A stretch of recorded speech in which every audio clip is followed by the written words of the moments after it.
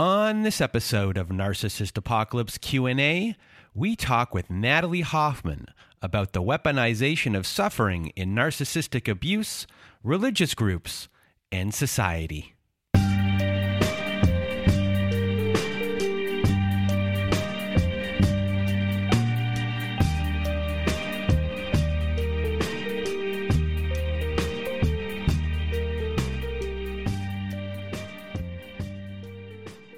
Welcome to Narcissist Apocalypse Q&A, everyone.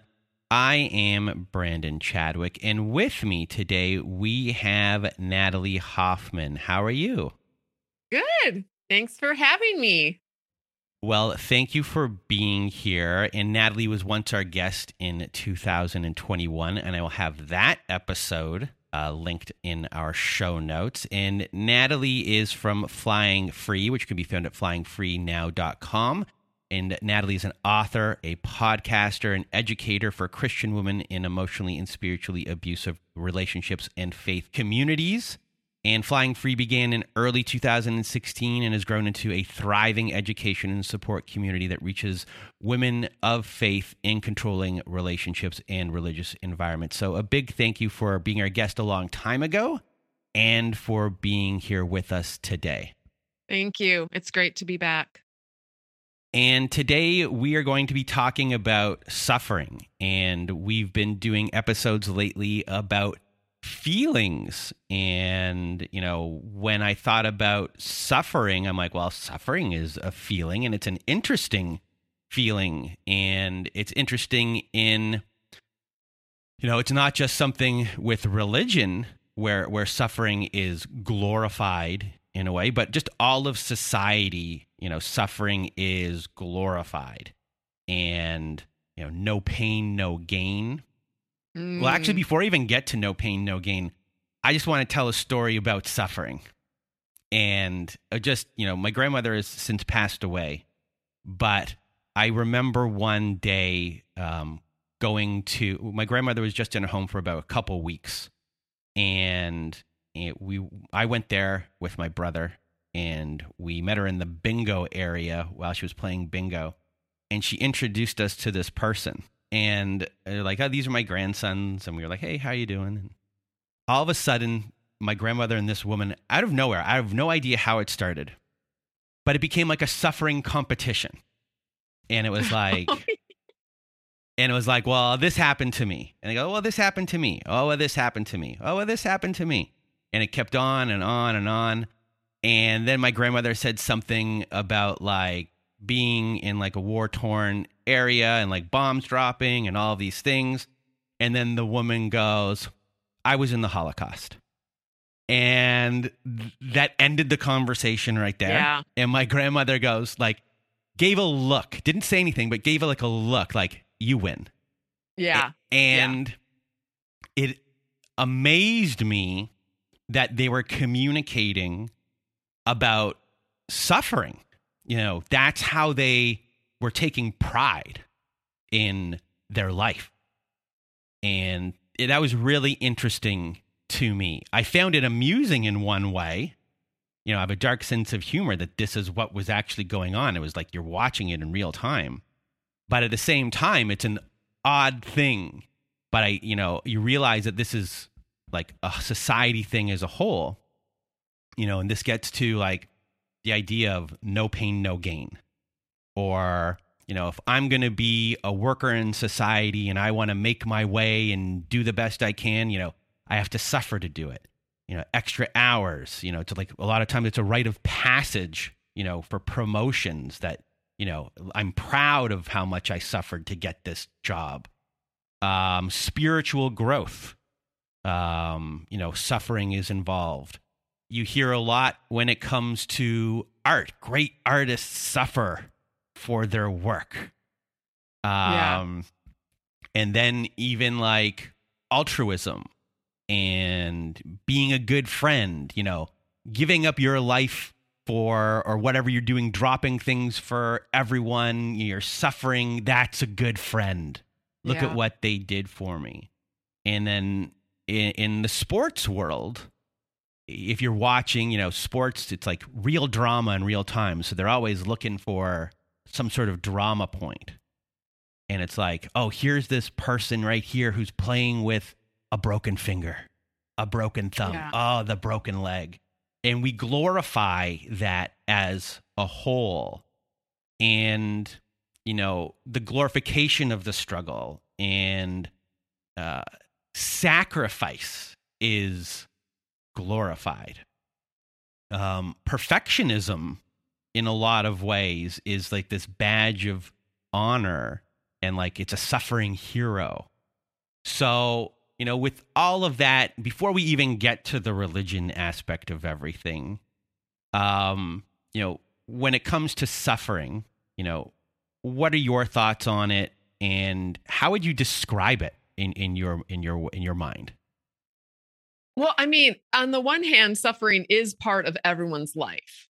I mean, if you live on the planet Earth, you're going to have problems, And so I think probably what we're doing as a culture is trying to reframe it so that to make it more palatable or to normalize it a little bit.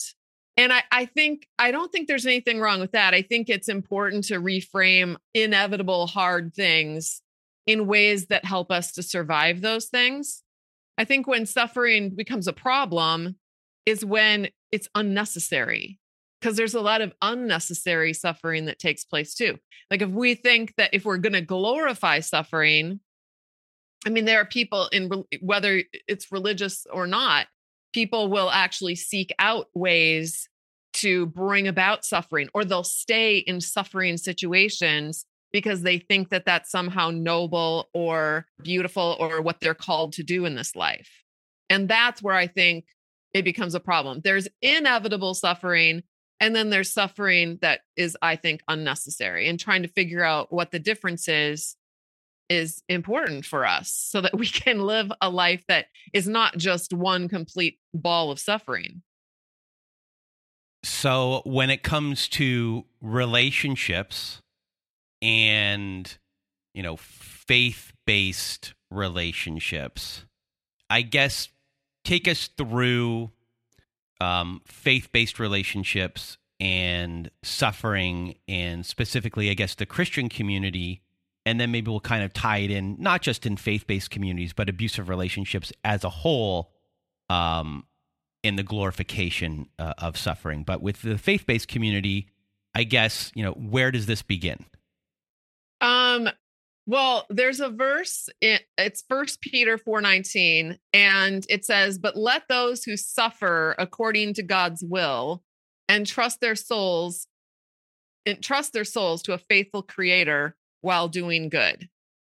So, and there's lots of verses in the Bible that talk about suffering and how we become more Christ-like. And when we suffer, when we enter into Christ's sufferings, then we ourselves become more spiritually mature or, more relatable with God. I think that's something that actually brings about unnecessary suffering, because then religious communities and even religious relationships that you're in that are abusive will use that to normalize suffering, so that someone who's in a suffering relationship or in a community where they're being controlled and suffering because of it will stay. It's spiritualized. It's viewed as like, you are more godly if you suffer more. So even as a woman, I was taught that we were to give glory to God through childbearing. So having children, I had 9 children because of this belief, and I love all my kids, but I'm just saying this is, what I swam in. We were taught even to go into labor and not to get an epidural and not to take medication, because we would give more glory to God through our pain and suffering in childbirth than we would if we copped out and had medication to ease our pain. So these are just like practical examples of how this played out in my own life. Yeah. And again, unnecessary. Now, after I'd had 4 babies that way, I decided I was no longer going to give God glory through suffering in childbirth. I continued to have children, but I did have epidurals after that. And it was amazing and much better. And I realized that there are other ways to glorify God than just, masochistically beating on ourselves and looking for ways to hurt ourselves. You didn't say a specific word in there, but it reminded me of a word. I forget what the actual word you said was, but it gives me the idea, or reminds me of the word holy, or holy, Yes. or holiness. What is your relationship with that word? Oh gosh. Well, I think I would have thought of holiness as being, like purified and perfect. And like, okay, there's this concept in the Bible about the fires burning away the dross. So we would be put into the crucible, and then the fire, how fire burn in, you'd put gold in a crucible, and then the dross rises to the top. The dross is all the imperfections in the gold. And then the goldsmith, sweeps that off the top. And then what's left is this pure gold. And so it's like the purifying fires. So that's a concept or a metaphor that we use in our religious communities that would also go along with this concept of suffering. It's not fun to be in the fires, but it will help us to be refined and, yes, be more holy. I think, though, not all religious communities teach this. My belief now, and I actually think this was taught back then, but it was the religious culture that I lived in taught one thing, but then they taught an opposite thing at the same time. So it was hard to know what was true or not. But holiness now, I really believe, is what God imparts to all of us because I am a Christian. I'm still a Christian. I just have gotten rid of a bunch of really wonky Christian beliefs, but I still believe in Jesus Christ. So I would say that Jesus, he already paid that price for us. His holiness makes us holy. So the Holy Spirit already lives inside of us because of what Christ did. Christ was kind of the liaison between us and our Creator. And then our holiness comes through him, not through anything that we can do, because I'm sorry, have you met anyone who's like perfect and holy? I have not. And I know a lot of good people, but I don't know anyone that's perfect and holy.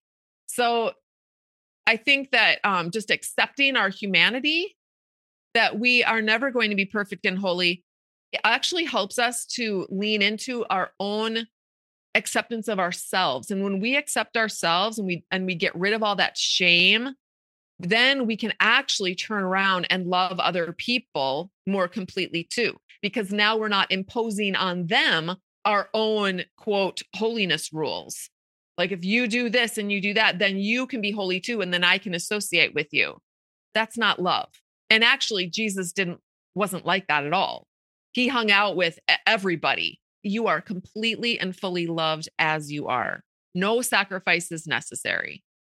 So I think that would create a much better culture in our world if we all lived that way and had that mentality. But of course, you'd think you'd find that in the Christian community because Christ, but I think what happened there was that people just made another world religion out of what he taught. They just took his teachings and made another world religion and slapped their own ideas and rules onto it. And now we just have one more world religion that's really holding a lot of people in a lot of shame and a lot of, condemnation and a lot of suffering, honestly. Suffering is part of the construct of that religion. It's not all of the different constructs that are going on, but it is a construct within that religion, but also in some sense in society, of the many different rules that were given as far as, I use the word holiness with you, but morals, ethics, virtue, and judgment. And I think judgment being a big thing, because you also said the word shame.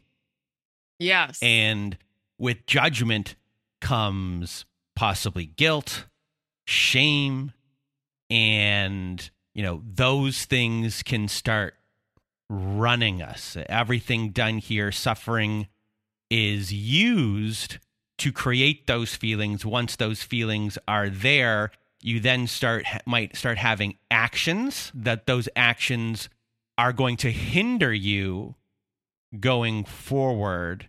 Those actions are an abandonment in a lot of ways because of the construct of everything.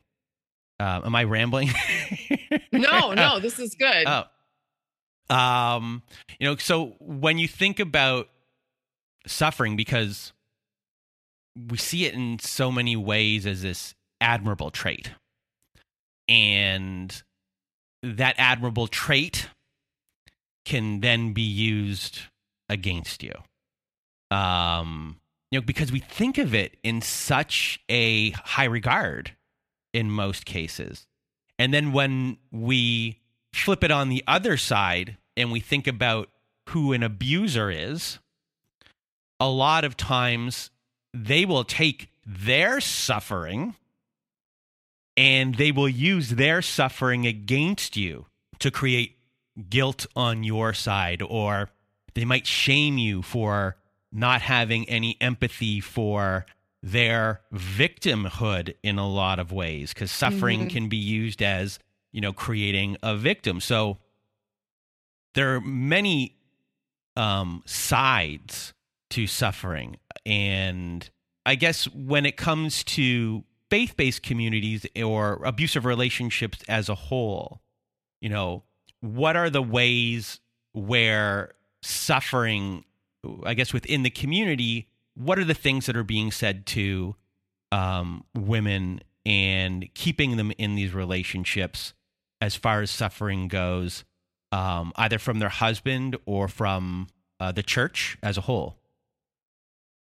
Well, I think like in my community, religious community, we were taught that women were kind of basically the whole problem for the human race. We were the ones that, at the very beginning of time, Eve was the one who, listened to the serpent and ate the fruit. And then she's the one who tripped up Adam. And so because of that, and because, Adam was created first and Eve was created second, they've created this hierarchy, and they think that this is God's stamp of approval, that there should be a hierarchy. But in religious cultures, like Christianity and certain versions of it, I should be careful what I'm saying, because there are all kinds of versions of all the different world religions. There's different versions of Christianity. Some versions are less like this than others, but the one that I grew up was very, very conservative. And so women, we are seen as the servants of men. We're seen as we're supposed to be the wind beneath their wings. We're supposed to overlook their faults and be forgiving and gentle and quiet and not have our own opinions and just quietly stay at home and raise a million children and make really, really delicious food and keep the house very clean. And so when women try to raise their heads and say, and try to fight for equality, for example, then they're viewed as rebellious and unwilling to suffer what they must suffer in order to be purified and become more holy, as the women should. Like men, I'm not sure how men become more holy, but I do know my place. I know how I'm supposed to become more holy. And so women who do kind of rise up and say, I don't think this is right, I think there's something wonky about this, they're excluded. I was going to say, it's interesting because in my religious circles, you're excluded if you don't suffer, but you're also kind of excluded if you suffer. Because if you suffer, there's also this line of thinking that says, well, you must not be doing it right if you're suffering so much. So if you were, God would be blessing you more if you were more obedient or more submissive, or you read your Bible more, or you went to church more. Your kids wouldn't be as sick, or you wouldn't have, fibromyalgia, or you wouldn't have these mental health problems if you were trusting God more. So it kind of, this sword slices both ways, I think. But suffering is definitely a huge theme, whichever way you look at it, in my religious culture. And I do think that religion sort of is a reflection of what's out there everywhere. I don't think it's just Christianity. I think I think it's any kind of situation where you have people groups that are deciding who's in and who's out, and they can leverage suffering to accomplish their agendas. In my mind, I guess it sounds like you have this abusive structure at the top, and then within the family, the husband or whoever the abuser is, but most likely in the community would be the husband in the Christian community. They are the one that is being oppressive and being abusive, and it's their God-given right, and it is their right. You're suffering while going on. If you stand up to that suffering, then there will be more accusations about you not suffering enough and your role in that suffering. And those accusations can then become bigger than the lack of suffering that you are already going through. So,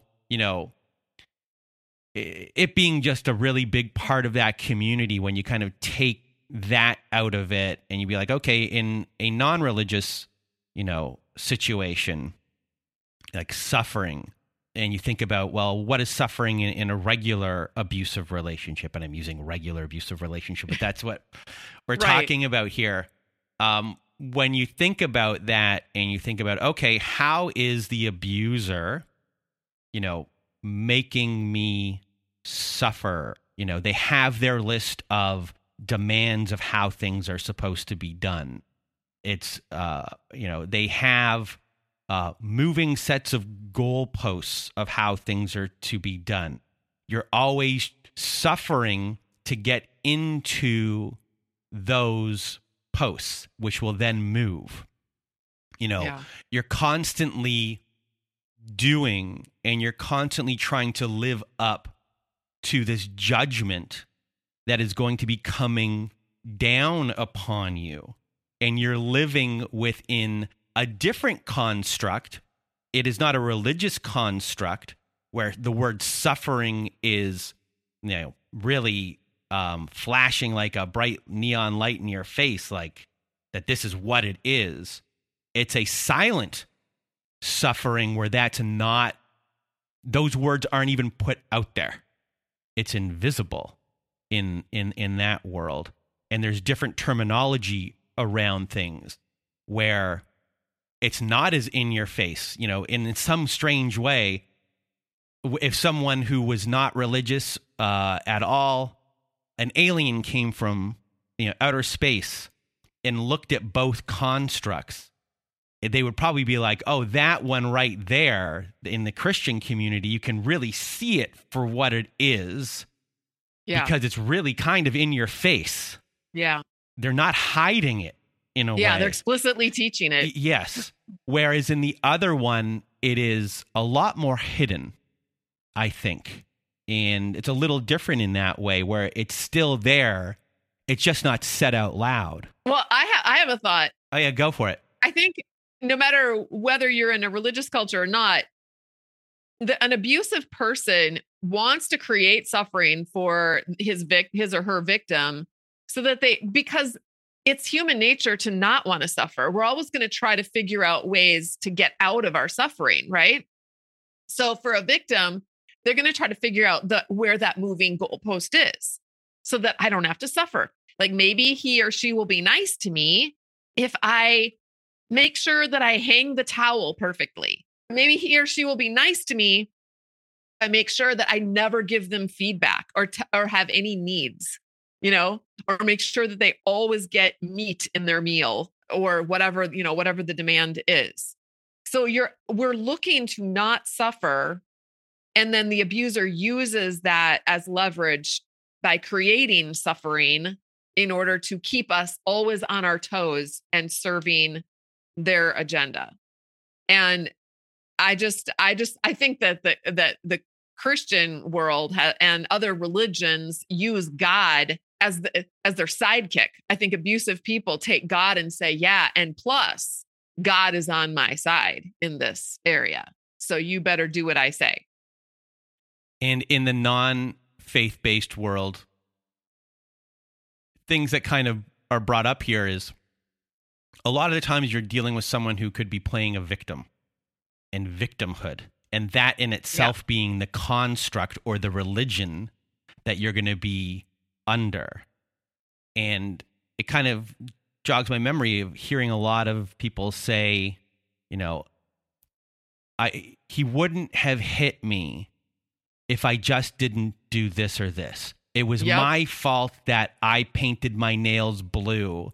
He doesn't like them blue or whatever. There's these rules, and they are now suffering and taking blame for that suffering because of the rules that were created about the most random things to keep power and control over you as a person. Exactly. And it's really interesting to see it as like a religion has a specific construct that you can see, but when you take like the victim player or that kind of construct, they are creating a religious construct, except the God in this religion is them. Yes. Yeah. So when I always say I help women of faith in emotionally and spiritually abusive relationships, because when you're in a religious environment, abusers will almost always use God or the Bible or whatever, or, you know, if you're a different religion, whatever your holy book is or whoever your God is, they will use those elements to control you. So there's always going to be spiritual abuse along with the emotional abuse. Now, if you're in a secular relationship and there's no religion involved, then you have that emotional abuse, but there still is a spiritually abusive component to it, because even though some people don't believe in God, we still have a belief system about how the world works and how people are supposed to be moving and interacting within that world. And so the religion, quote unquote, is really what the abuser decides it is. It's whatever the abuser decides is their rule book. It becomes now the true victim's rule book. And yeah, the abuser is always going to think of himself or herself as the victim whenever the real victim doesn't come through for them, you know, in the way that they expect them to. Thinking of coercive control as a whole and that framework and all the different elements that go into that. And, you know, I just looked at the word a second ago, isolation. And I was like, well, what is isolation? And besides being a tactic, it is suffering in silence. Yes, which is considered a virtue in religious circles. Mm-hmm. The isolation thing makes me think of, you know, how abusers will isolate their victim, but also churches isolate their people too. They insulate them from the outside world. We were told in the church that I was in that ultimately ended up excommunicating me when I finally got so rebellious that I divorced my abuser. They would tell us, we recommend that you only read books that we carry in our library or that we sell in our bookstore. These are books that are safe. We have vetted them. We know these authors. We know these pastors. We know that they are teaching you the truth, and everybody else is teaching you like wonky lies, and don't listen to them. That's very dangerous if you listen to anyone outside. So that kept us only brainwashed with a certain theology or a certain way of thinking. And I was literally scared to read. Once I got out, then I was like, okay, I am reading all the books that I thought were, you know, the heretical books. I'm going to read all of them and figure out. And I started reading some of these heretical books, and they were so love saturated, so God saturated, so wise and fascinating. And they opened up a whole new world for me that I had never been exposed to, because I was told that they were dangerous. So in that way, I think religious cultures isolate their people from actually understanding the perspectives, even the perspectives of other religions. I think it's important to understand where people in other religions other than our own are coming from. How do they think? Why do they think the way they think? What is creating their, worldview? I think we need to be more open-minded. But like in my church, if you tried to get to know people from other religions, it was also very dangerous because they might convert you to their religion. Well, if your religion is that shaky, or your faith is that shaky that you are in danger of being converted, then maybe you should be converted. I don't know. It doesn't sound like a very stable faith if we have to be scared that our faith is that crappy, right? And this is all a form of control. There's these do as they say or suffer consequences, emotional or physical or sexual consequences. Seeing you suffer for many abusers is part of this power and control, inflicting the pain. Creating shame and guilt is part of the suffering. And it's all part of the different aspects of power and control and coercive control as a whole. And the different strings that are being pulled are there to kind of keep you where you are. And, if they're not pulling strings, maybe they already pulled strings a long time ago, so they don't even have to do it anymore. And you're doing it yourself. There's the self-gaslighting that is going on. And coercive control can also be done, as I said, power and control, and there can be their own amusement that's happening. And we mentioned earlier a demanding abuser, the victim player, and how they use coercive control tactics and the different ways that they can use suffering to control you. So, the other types of abusers that we haven't mentioned here when we think of the Lundy-Bancroft abuser types, like there's a Mr. Right, and they can be attacking your competence and free thought, and they will make you suffer if you don't think the way that they think. You'll ensue suffering as they lower your worth, try to make you feel like you are not good enough. When we think of the water torturer, they're good at twisting things around on you. You might think that you are the abuser, brings in a lot of shame here, and you suffer with guilt as well, and you could be having agonizing rumination over this. Mr. Sensitive, like the water torturer, as I just mentioned, they can twist things around on you. Shame, guilt, you're suffering, you're thinking that you're a bad person. When it comes to the player, that person is a little bit like, Mr. Sensitive or the water torturer, but there's triangulation here, and you're ping-ponging, you're off balance, confused about who they are, actions not matching words, and you're suffering in this tailspin. You're wanting to catch and prove who they really are when it comes to the player, and you're just caught in this tailspin of suffering and not knowing what is going on in the confusion of everything. And then we can really group the terrorist together with the drill sergeant and a Rambo, and very fear-based controlled, higher possibilities of physical abuse here, physical suffering. Being in fear like this is mental anguish. There's mental anguish across all of the abuser types, but with this specific mental anguish, being on high alert of physical abuse as well. And when it comes to the drill sergeant and the terrorist, they can be very big on isolation, controlling who you communicate with, where you go. So guilt, shame, and victim playing comes in a lot here as well. You suffer to make choices. You don't know if you're making the right choice communicating with someone. You're afraid to choose. It's safer to just cut off communications, and a pain and an anguish is happening to make those choices. And it's a terrible feeling to be suffering like this. All of these abuser types really just want to use suffering as a way to control you, and they have different ways of using suffering.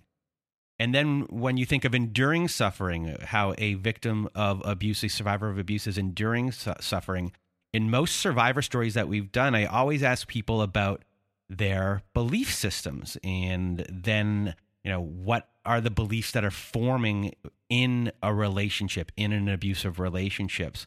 And these are things that can help override, the feelings of suffering. From things will get better, things will go back to the beginning. So you kind of are enduring suffering a lot longer. There are things like relationships take work is a big one that we hear. Relationships take work. Relationships don't take suffering. Yeah, exactly. It's weird how that things like that, like a word like work, can be replaced. The word loses its meaning, or it gets co-opted in some sort of way when a statement like that comes in. Relationships take work. But that's not in the meaning of an abuser saying, hey, relationships take work. That doesn't mean suffering. And a lot of times, because of how society is, or because of what might have been role modeled to you unconsciously by a parent, trauma being passed down and ways. We had an episode where someone learned that bending over backwards for someone else is an admirable thing to do. And, they became really big in helping people in their life, but they still didn't have healthy boundaries when it came to bending over backwards and suffering. And that can have an impact. And when it's in the hands of an abuser might notice that it's very easy to push the boundaries of someone who bends over backwards for someone, because if someone is like that, you can twist them around and bend them over backwards about not being good enough. Yeah. And, if you bring in the self-worth and not being good enough with someone whose boundaries have now been eroded completely, they will see it as trying to be empathetic to someone else's struggle, to bend over backwards, completely abandon their needs as a whole to please the other person, to do whatever they want in whatever manner, and then in many cases do things before they're even said anymore. So rages and all those things don't come up. I'm just being a good partner. I'm sacrificing myself for the better of this relationships. Relationships take work. No, that's wrong. It's been co-opted in that way for many people. Relationships aren't suffering. Of course, relationships take work, but both people have to do the work. Right. I think it's a way of gaslighting ourselves, honestly, because we're so afraid to set those boundaries, and we're afraid to set boundaries, or we're afraid to leave an abusive relationship because we don't want to be rejected. We don't want to be unloved. We keep trying to look for that love outside of ourselves. And we keep thinking, if I can just get this person to love me and accept me, then I'll be okay. When that never works. It never, ever works. Even in a healthy relationship, if we're always looking to that other partner for our validation and our self-esteem, it's not going to work. Then we're just going to drain the other partner. So I think that's what's at the root of this bending over backwards and this trying to please the other person is really a lack of self-love, honestly. And that's where our work is going to be. Our work is going to be in, first of all, figuring out why we don't validate ourselves. Why don't we have our own back? Why do we always take care of everyone else, but the person who has our name, we'll just throw him or her under the bus every single time? Why? I tell the women I work with, God gave you one life on this planet to steward, just one, and it's yours. He didn't give you nobody else is your responsibility. I mean, yes, as parents, our children are our responsibility until we've raised them. But other than that, our partner, our friends, at church or wherever our friends are, they are not our responsibility. We need to let them live their own lives and take responsibility for themselves. But we're so afraid of being rejected, and that we try to please all of these people around us. And yes, that's where we go back to that unnecessary suffering. There is suffering that happens in our lives naturally. We lose a loved one, we get sick, we suffer, we have a car accident, and there's a recovery period. We're all going to suffer.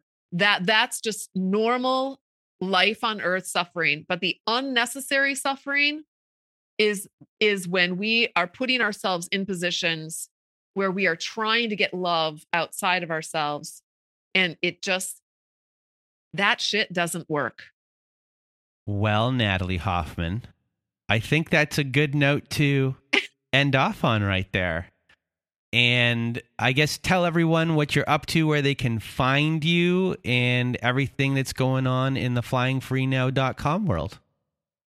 Well, if you are wondering, if you're a woman wondering if you're in an emotionally abusive marriage or relationship, I do have a quiz.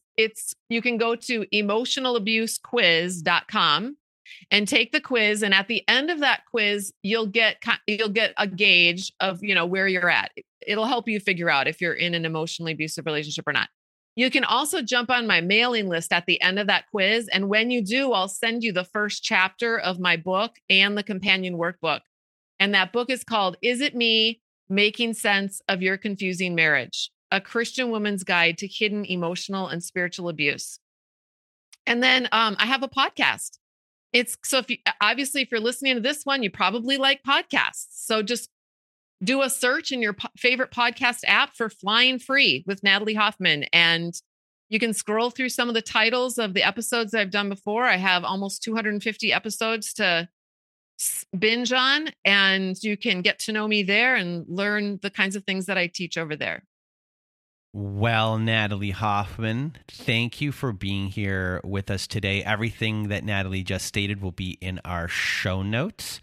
And really just thank you for being here with me today and discussing suffering and all the different types of suffering there are. And, it being a real double-edged sword. It can be used against you in so many different ways. And, how religion can do it, how society does it, how the abuser does it in relationships. So just a really big thank you for being here with us today. It was a delight.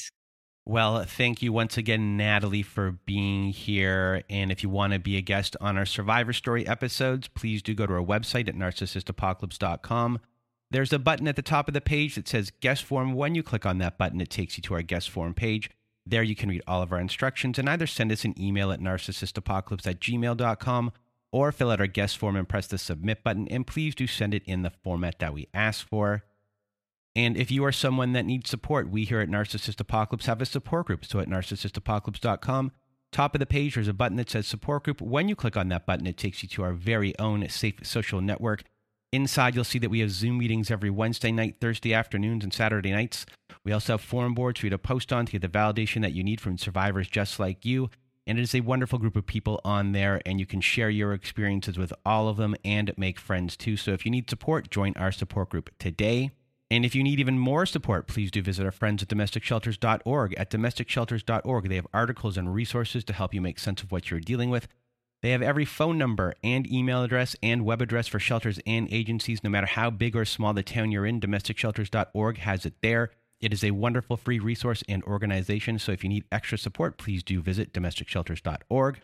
And we have another friend of the show called Shelter Movers, and Shelter Movers can be found at sheltermovers.com. And Shelter Movers helps survivors of a course of control transition to a better and safer life.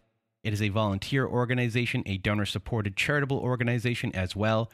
It is currently only in Canada, but they are looking to expand into the United States. And what they do is they help coordinate moves for people who are getting out of course of control. They help you to safety and get all of your things out of your home and into storage, all of your belongings into storage, and they can do this for your pets and livestock too. It is a wonderful organization, so if you need help from them or just want to donate to them, please go to sheltermovers.com. And that is it for today's episode, and I hope you enjoyed it. So for myself and Natalie Hoffman, we hope you have a good night.